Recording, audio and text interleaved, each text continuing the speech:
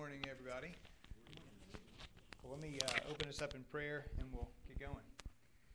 Heavenly Father, we thank you for this beautiful day that you've given to us and the day that we can be gathered as your people to worship you. And Lord, we pray that you would minister to us throughout the day. We ask that you would give us particular wisdom and clarity as we talk about the principles of your church this morning. And we pray, O Lord, that you would cause us to grow in our love for Jesus Christ, in whose name we pray. Amen. All right, I've got some handouts for y'all, so you can just take and pass. In fact, I'll just start this way, and y'all can take one and pass them. What's coming to you is kind of a rough sketch of what I'm teaching today, along with a one sheet of paper thing that's about the vows themselves, the vows of membership, so you can look those over and be aware of what they are. So last week we spent a lot of time talking about what it is our church believes, and it would be nice if we could, go through 33 chapters of the Westminster Confession of Faith and all 171 paragraphs, but we just can't do that. So what we did is we tried to summarize, 7 things, I think, looking at big principles of what we believe. And this morning we're doing similar things. We're kind of trying to summarize big principles of the stuff that we believe, but we're talking specifically about the church.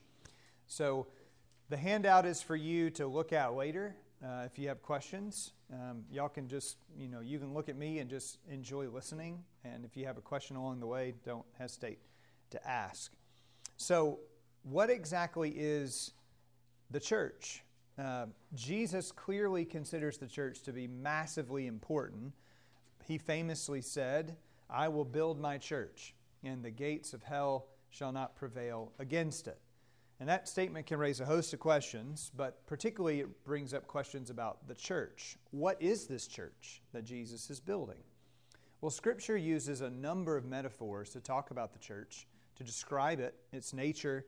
We can't look at all of those metaphors, but we can look at 3, and that's what I'm going to do. We're going to think briefly about 3 metaphors of the church. And the first is, the church is, 1 Corinthians 3, God's building. God's building. It's language echoing the Old Testament temple and the church itself being the temple of God. The church is the place where the Holy Spirit dwells amongst the people of God. And the point here is not that the church is a structure, and that's often how people talk about the church. We use it and we forgive one another because we're not even thinking, hey, we're going to church today. Well, yes, but the church is not a building. The church is a people. And the church doesn't have to have a building to exist. The church is the people. 1 Peter 2 will describe the church as we are living stones built upon the foundation of Christ in a spiritual house. And this stone is laid in Zion, thinking of the heavenly Zion. So somehow we're connected to Christ even though He's in heaven. And additionally, because the church is God's temple and indwelt by the Holy Spirit, the church itself is sacred. It's holy to God, or set apart for the Lord as it's indwelt by the Spirit. The Lord Himself takes up residence in the church. And if the Lord dwells among His people, anyone who attacks the church will draw the ire of the Lord Himself. So the church is a building. Second, the church is a bride. This is a metaphor that Paul gives us in Ephesians 5. And he tells husbands, "Husbands, love your wives as Christ loved the church and gave Himself up for her." What does this tell us the church is? Well, the church is a bride, and it's a bride so precious to Jesus Christ that He came from heaven to seek her, to lay His life down for her, to wash her, and to save her, and then to take her in union to Himself. If Jesus did that much for the church, a collection of sinful people, how should that affect the way we view the church? How should it affect the way that we speak of the church? I don't know how it is with other guys, but I imagine this would be a common sentiment. If somebody is insulting my wife, I'm going to be bothered by that, right? Well, how could we insult the church? In all kinds of ways, we could speak negatively of the church. But who are we actually attacking as we do that? We're attacking the Lord Jesus himself. Jesus' church is precious to him. And you can't, think about the nature of relationships. I guess it's theoretically possible that you could have a friend that you're really friends with, but you hate his wife. But if you're the wife in the situation, do you want your husband to have a friend like that? A man who likes you but hates your wife? Well, of course not, because you're one, you're attached. Well, it's the same way as we think about this metaphor and its implications with the church. You can't say you love Christ if you hate his bride. You can't say that you're joined to Jesus if you're not interested in the people of God, the church. And of course, we can think about the church as in all of God's people everywhere, but the church is locally expressed as a people in a place who are worshiping the Lord. So that's a crucial metaphor. The church is a building, the church is a bride, and then third, the church is a body. 1 Corinthians 12 tells us, just as the body is one and has many members, and all the members of the body, though many, are one body, so it is with Christ. For in one Spirit we are all baptized into one body. Paul will elaborate on this metaphor, talking about Christ as the head, and we are the members. And he'll talk about, because we're all the members of the body of Christ, we're all significant. So Paul will speak of talking about the various members of the body. Your eye can't say to your hand, I don't need you. How silly would that be? Where could your eye go without your feet? Well, nowhere, right? So the body has a sense of mutual dependence. And that's a metaphor for how the church works. We all need one another in the church. We've all been given various roles in the church. We've been given various gifts in the church. And those gifts are for the common good of the whole. We suffer together. We rejoice together. Members of the church are mutually responsible for one another. So we care about each other. We're bound to one another in our attachment to Jesus. And we serve one another. Now, these are big principles of the church, but they have massive implications as we think about this local expression. We are a people who are built together, which means we're attached. We're not a brick and mortar building. We're a physical building that's made up of people. We're a bride. We're precious to Christ, and therefore we should be precious to one another. And then we actually function like a body. We have a concern to care for each other. That's the idea. Now, again, these are big principles of the church, but let's think next about this local church, Grace Presbyterian Church, and what marks us out as a true church. Is it we gather on Sunday? Is it we have a pretty building with a cross on top? Is that what makes you a church? Well, no. Historically, the marks of the church have nothing to do with how many people show up, the size and shape of the building, or anything like that. If you think through history, there have been many times where the church has gathered in homes because they had nowhere else to be, or they were in the open air because they didn't have a building and they were denied buildings. They might meet in the catacombs in Rome, so like they're in the sewers underground. They could be in a hole in a wall somewhere. I mean, that it doesn't matter how many people are coming or where you're meeting. That's not what marks the church. So it begs the question, what does mark the church? Well, historically, those in the Reformed faith have talked about three marks of the church. So let me review these quickly. First is the preaching of the word. What marks the church? The word of the Lord is proclaimed. Jesus built his church, and how is he building it? Well, what did Jesus come to do? He came, Luke 4 teaches, proclaiming good news to the poor. He proclaimed liberty to captives. He proclaimed the year of God's favor. What word do you hear repeated there 3 times? Proclaimed. Jesus preached. Jesus explained what it is he was doing, going to the cross and being raised from the dead.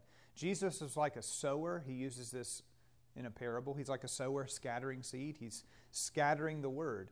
He says he came to preach. So he's not just going to go to one place and stay there. He's moving around to proclaim the gospel. And then when he calls the apostles to him, and that word apostle just means sent one, So they're going to be one sent out by Jesus. What did he call them to do? Luke 9:6, he called them to preach, to go forward and tell people all that Jesus has commanded. And then when we read the Acts of the Apostles, which we just so happen to be studying in the morning sermons right now, what do we find the apostles doing? Peter, John, James, Paul, whoever we look at, yeah, they're preaching. Acts is a book about one sermon after another sermon after another sermon after another sermon as people are gathered and Christ is proclaimed and sinners are called to repent and believe in the Lord Jesus. So what's interesting about that is while various good works are performed by the church, Christ didn't call his apostles to go start an orphanage. He didn't call his apostles to go start a soup kitchen. He didn't call his apostles to go, dig a well for water for a people, or go plant trees, or go do microeconomics to help people start businesses. Those could be really good works, but that's not the essence of what the church is. The church is proclaiming a message of Christ. That is what Christ called his apostles to do. And then the Apostle Paul, when he writes his very last letter, and he's telling Timothy, it's kind of like his last will and testament, he tells him, final great command, preach the word. So what is the church to keep doing throughout its existence? Preach, preach, preach, preach. Preach the word. This is our role. The church can only be the church when she's proclaiming the word, the pillar and buttress of the truth.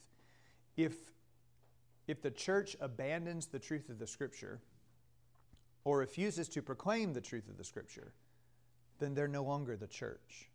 If true preaching of Christ, what he has done, who he is not proclaimed, then that is not the church. They may call themselves a church, but it doesn't fit with what we see the Bible says the church is. So the preaching of the word is one mark of the church. There are three of these. The second mark of the church is the proper administration of the sacraments. Now, Pastor John's going to talk more about this next week, so I can only get into a little bit here. And anytime you talk about the sacraments, it raises all kinds of questions for folks because there's a lot of confusion about it. When we say the church is marked by the proper administration of the sacraments, what do we mean?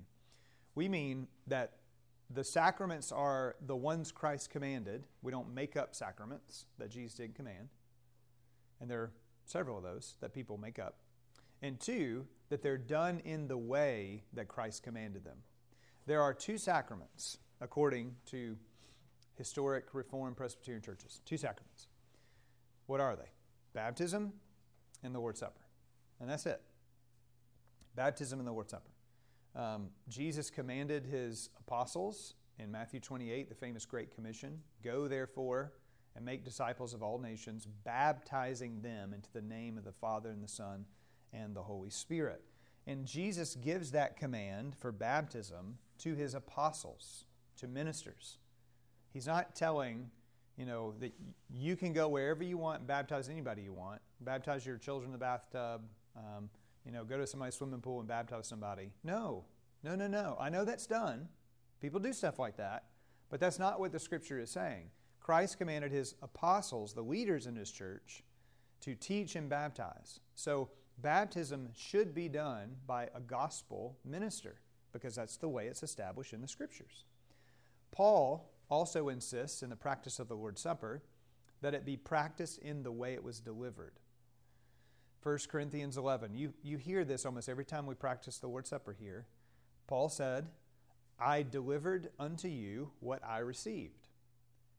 And then he begins to explain that Jesus, on the night in which he was betrayed, he took bread, gave thanks to his Father, broke it, gave it to his disciples who were there with him, and said, take and eat, this is for you, it's representing my body.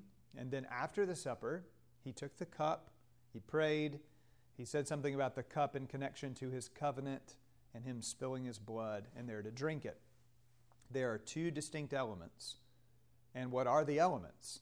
They're bread and wine, and they represent the body of Christ bearing the weight of our sin and the blood of Christ shed to cleanse us of sin. Those two elements are distinct and to be taken separately. We don't get to introduce new elements. Like we have the Lord's Supper on a mountainside with Twinkies and Coke. I'm not making that up. That's stuff people do. Or, hey, wouldn't it be fun if we used vanilla wafers and milk? Well, no, it wouldn't, because that's not what Jesus said to do. Jesus established it this way, and the apostle said it's supposed to be practiced in this way. Oh, why don't we just, wouldn't it be fun if we could just hurry things up in the Lord's Supper? Take the bread and dip it in the wine and then eat it because you just get to do one thing and it's over? Well, no, because Jesus said he did this, and then after supper he took the cup. There was time separating because these are two distinct elements representing two distinct things. So the proper administration of the sacrament is simply following Scripture on how we celebrate it. We don't get to tell Jesus, I think I'm going to do it this way. No, we do what Jesus said. That's the mark of the church. So preaching of the word, proper administration of sacraments. And then the third mark, the mark that everyone loves to hate, church discipline. This is probably the mark that's ignored the most in today's modern context. And let's talk about discipline because it's a word that nobody likes. What do we mean by church discipline? It means that we place ourselves under the leaders in Christ Church who are appointed to keep watch over our souls. Now, there'll be a vow connected to this when we do the vows of membership. And so you'll have more explanation. But the big idea is this. The elders, in a loving, careful, and diligent way, while showing themselves to be examples of Christ, are to give us spiritual direction. Usually when we think of discipline, we think of it only in a negative fashion, that it's corrective, that it's somebody, ready to whack you for something. But discipline is also positive. Discipline has to do with being trained in godly living. If you think about an athlete, he has to discipline himself, right? Train his body to do what he's called to do. Well, that's true spiritually. Every time you're taught the Word, every time you're being instructed, whether it be in a small group or a large group, you're being disciplined. Right now, you're undergoing church discipline. You're being instructed in the things of the Lord. And then, of course, you're going to be held accountable. If you say you're a Christian and you live like you're a pagan, are we just to let that go? Hey, but you said you're a follower of Christ. How can you live in this way? How can you think that you walk with Jesus when you're walking with the world and you're doing it persistently? It would be horrible. Again, try to think of, as a parent, you're called to raise your children in the nurture and admonition of the Lord, and your child is moving towards the street, and you just say nothing. And then, boom, your child is gone. Is that a proper exercise of your authority? Well, absolutely not. You care to try to rescue people from endangering themselves. Well, church discipline is like that. Church discipline can be difficult if you are pursuing a course of sin and you just want to do it anyway and you don't care what anybody says. Well, then that will require action. It may say, well, you're saying you're a Christian, but everything about your conduct says you're not. And we're going to actually declare that you're not a believer. You're outside of fellowship. You're not matching what Christ calls his people to be. We never do that frivolously. That's a really big deal. But we're holding each other accountable. That's the notion of church discipline. So we don't watch you sin and take Christ's name in vain and then turn a blind eye as though Christ's pure church doesn't matter to us. It does. So these are three big principles. We could spend, our whole time talking about each one of those things, and it may raise questions, but I've got to hasten on. Okay. So we've talked about the church is characterized by three things, or three metaphors: a building, a bride, a body, three marks of the church: preaching, the proper administration of sacraments, and church discipline. Now let's talk a little bit more about being Presbyterian. It's a great name, is it? Presbyterian? Can you even spell it? What does that mean?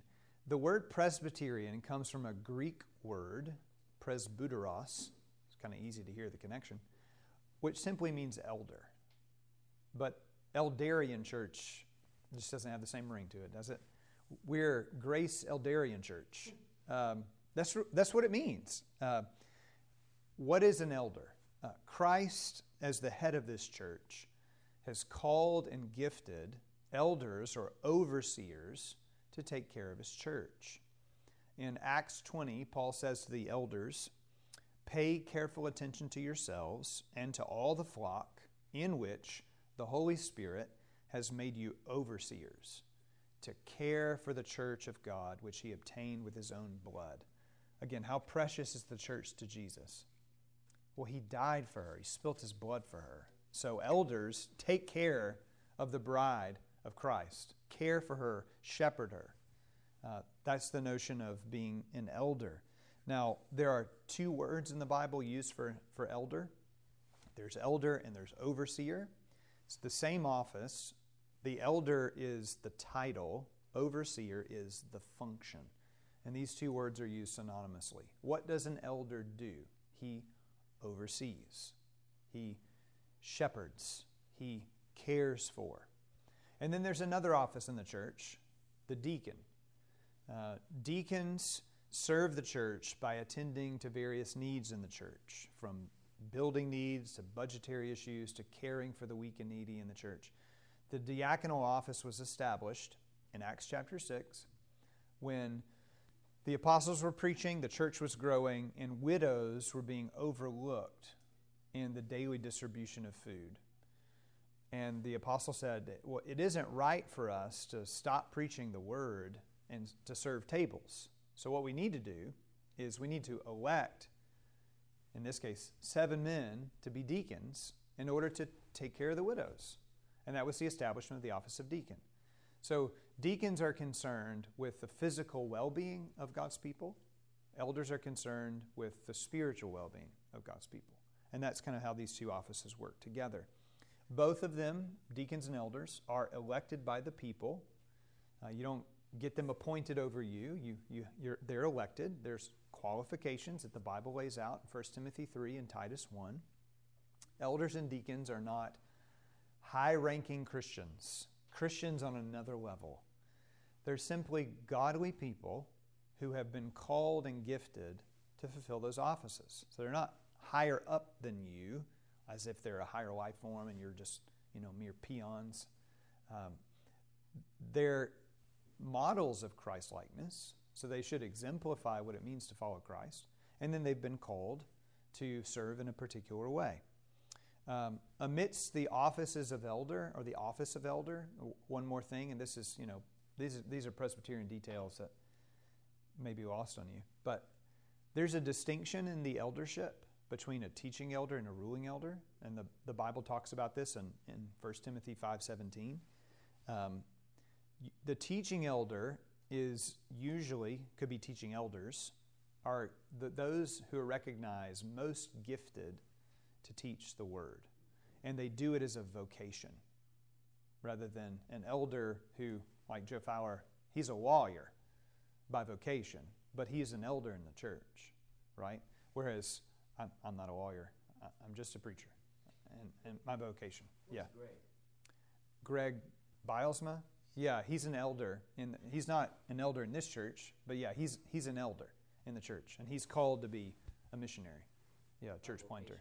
Yeah, by vocation. By vocation. So he's devoted to that. Again, lots of distinctives there that we could talk more about that are different from a lot of other churches, but these are patterns we see in Scripture. Now, I introduced you to the word reformed last week, and I want to bring that back up. What does it mean to be reformed? That's not in the title of our church, that we're Grace Presbyterian and Reformed Church or Grace Reformed Presbyterian Church. We could, just adding more letters to the name, right? But we hold to a particular set of doctrines that are linked to the Protestant Reformation. So to be reformed means that your doctrine flows from the Bible and it's tied to the movement of the Reformation in the 16th century. People like Martin Luther, John Calvin, John Knox, and many others who saw that the church at the time had drifted away from the Bible. And they were calling the church back to the Bible. The church at the time, the Roman Catholic Church, said, no, you guys are wrong. And they wouldn't reform according to Scripture. And therefore, these men recognize, well, you guys are not obeying the Bible at all, so we are going to go this direction.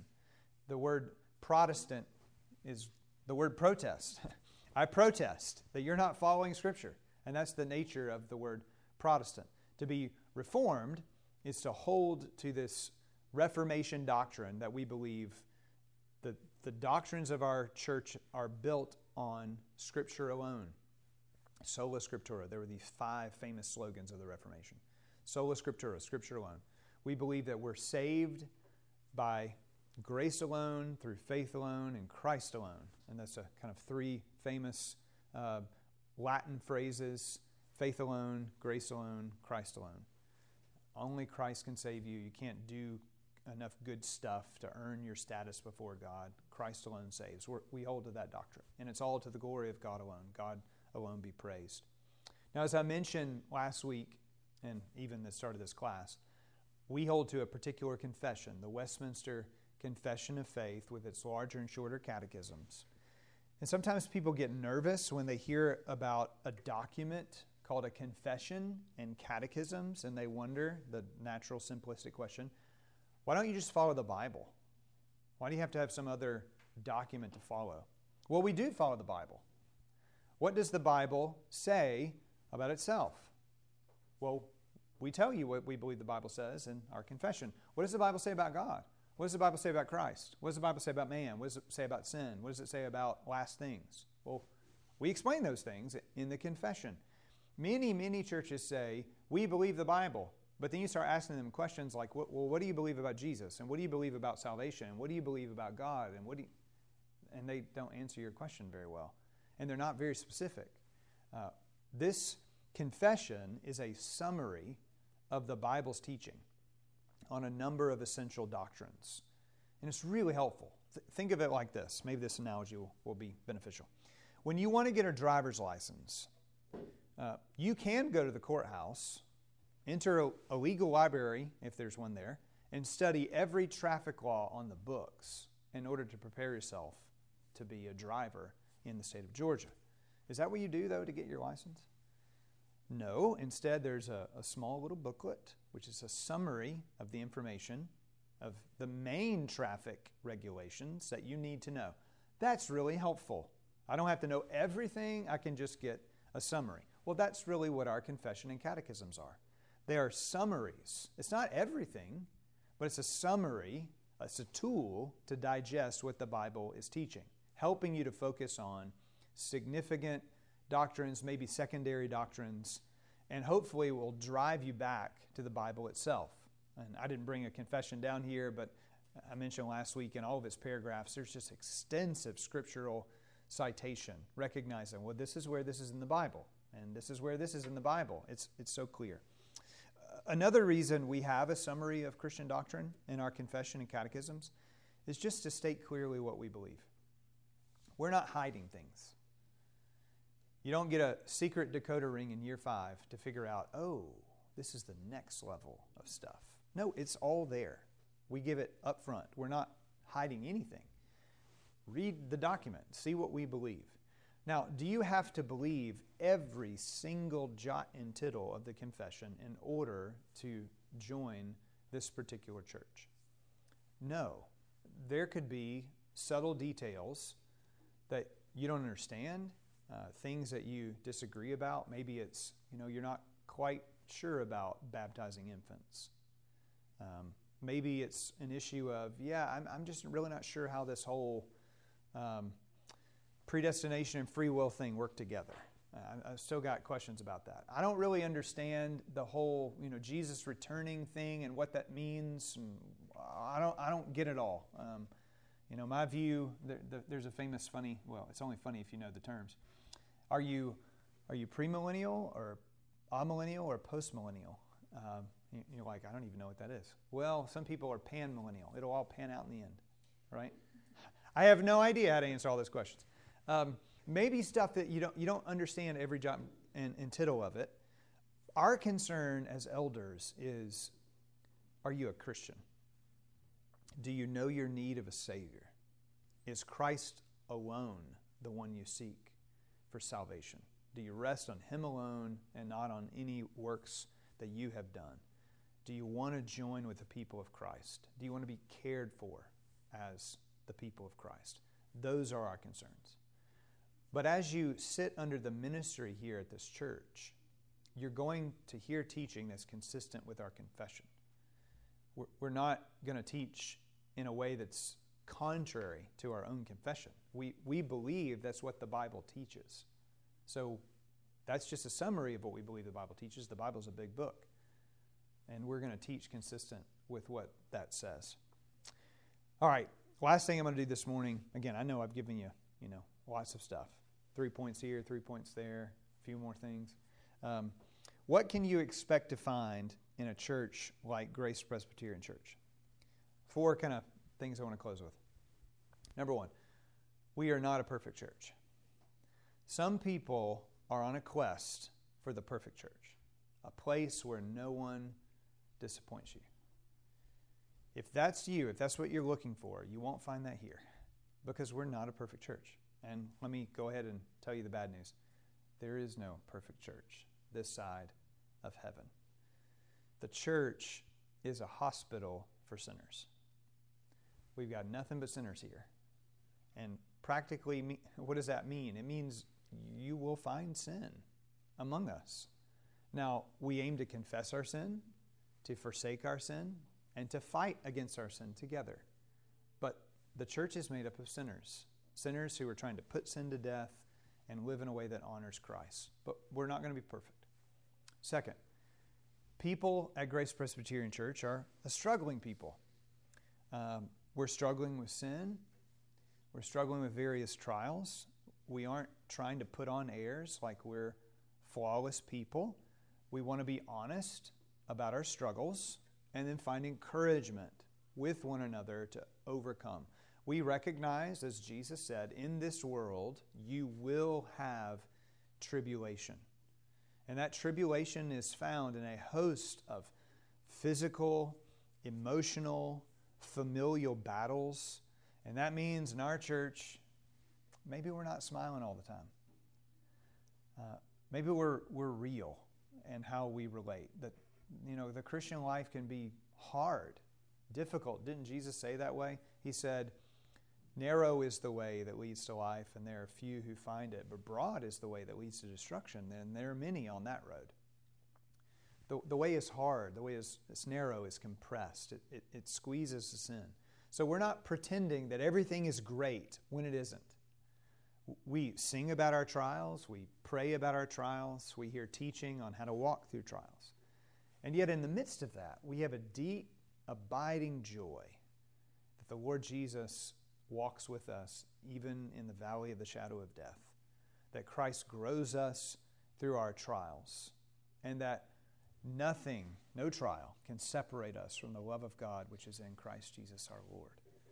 So, again, you're not going to hear what's often called the health and wealth prosperity teaching here, because that's just a fraud. It's not reality. Third, we're a church that seeks to worship God according to His Word, thoughtfully and carefully. Public worship is to be the highlight of the Christian's week. And we plan it carefully that we might worship God in spirit and truth, that is, worshiping Him according to His Word.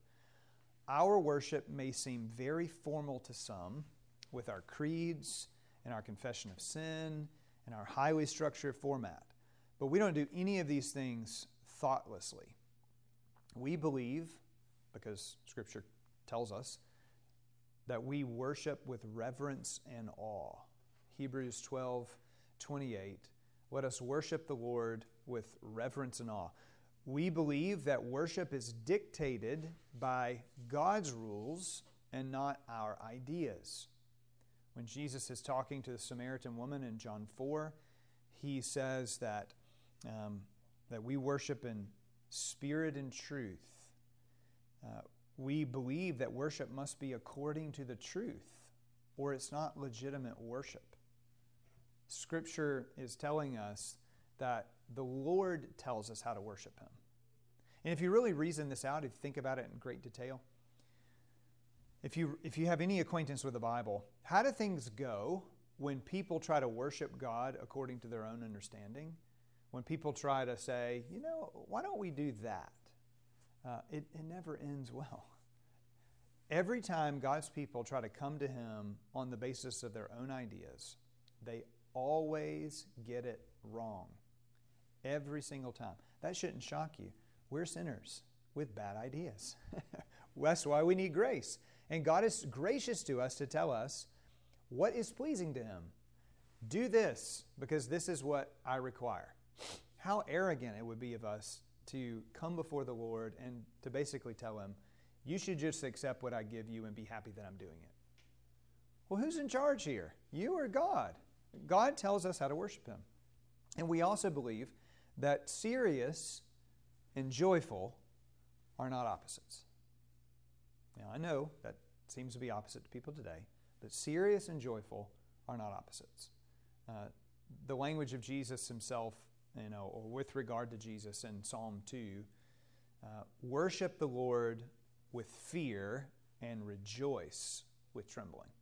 So we're trying to bring together reverence, a reverential notion. We're serious about what we're doing, and yet we have deep and abiding joy that we get to approach the God of heaven and earth through Jesus Christ.